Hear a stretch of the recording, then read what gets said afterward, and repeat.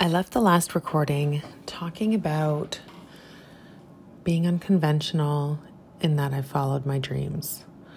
I just feel like it's important to note that at the time when I made that decision, I had no clue what my dreams were. I was in a place where I think I truly forgot how to dream, that I dream, that that's what life's all about, that big thing that you go for, you know? And I just want to make mention that it's not always so obvious to everyone what that is. What is that purpose, that dream, that vision, that goal that you set for yourself? There's so many brilliant people that I think they're born and they just come into this world and they, like my favorite artist Pink says, they just show up and set the world on fire. They know why they're here. They're up to it. They're doing it. They're awesome.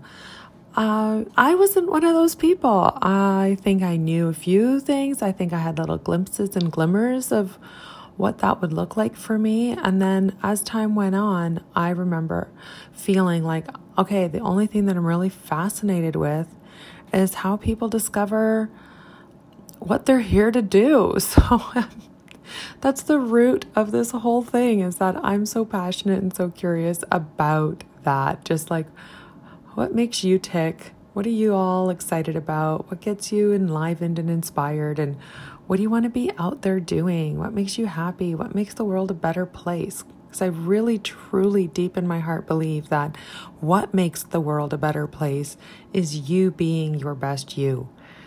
And I just think that's awesome.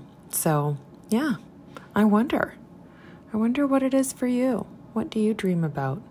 Let's talk about it, you know?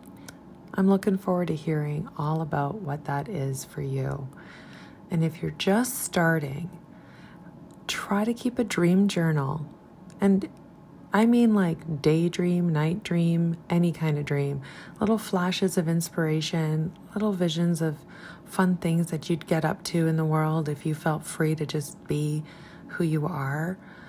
Start writing them down. You might start to see a theme emerge, you know, but just jot them down.